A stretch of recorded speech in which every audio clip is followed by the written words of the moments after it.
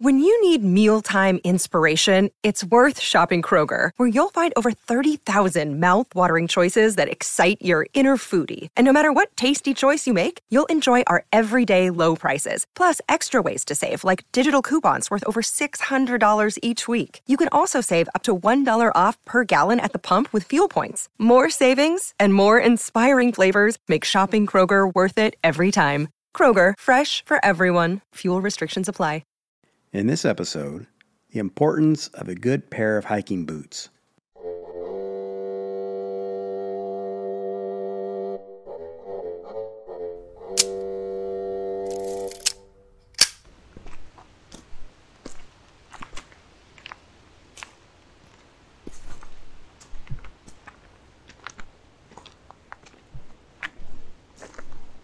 Hey everybody, welcome back to the Fine Art Photography Podcast.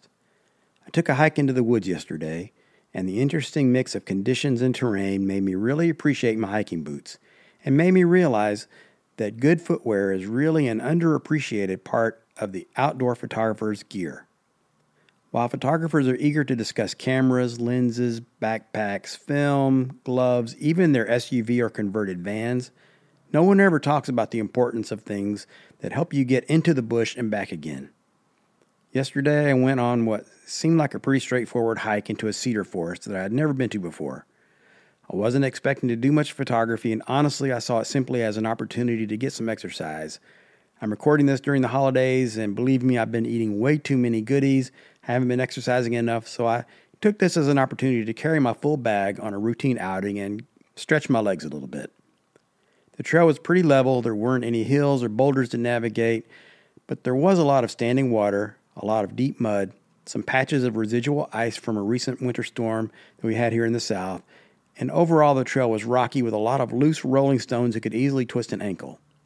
Also, I went off trail to look at some vegetation and stepped on a sharp stem or something sticking out of the ground. It's the kind of thing that could easily pierce a sneaker and cause an injury, but it simply grazed the side of my boot and I kept right on walking.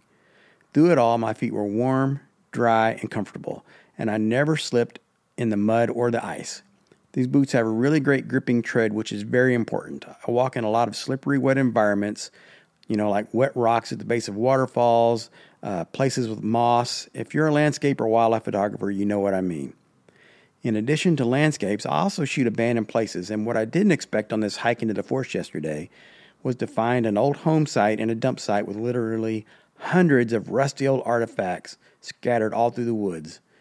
This is another situation where a sturdy pair of boots with thick soles can offer protection against things like nails, broken glass, downed barbed wire fence, sharp edges of rusty metal hidden under the leaves and brush.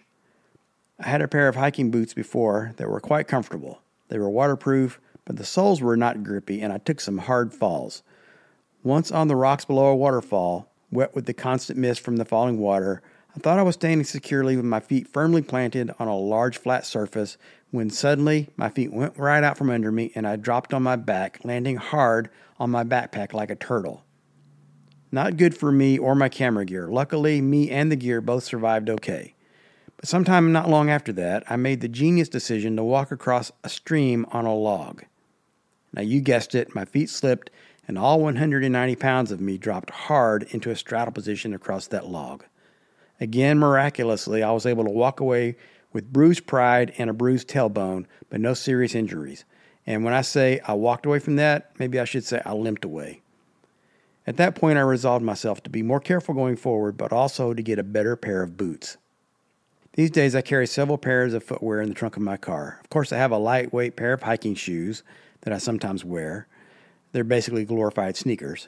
And of course, I have my primary pair of hiking boots, the ones I wore yesterday, that I've worn in locations all across the U.S., and while they're battered and scuffed and ugly, they serve me very well. One other thing I didn't mention about this pair of boots is that they have some kind of amazing laces that never, and I mean never, come untied. I also carry a knee-high pair of rubber rain boots for wading into streams or ponds or for extremely messy, wet environments. And I have an optional pair of winter hiking boots that have an extra liner inside. I bought those when I lived in Wisconsin. They're incredibly warm and comfortable in extremely cold conditions. I rarely use them now, but when I need them, and they're there.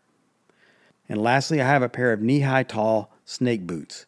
These aren't the most comfortable, although they've gotten a lot better as I've broken them in.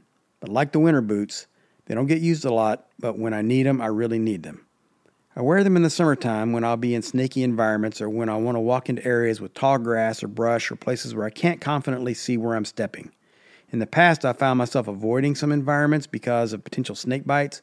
Now with these boots, I plow forward without worry.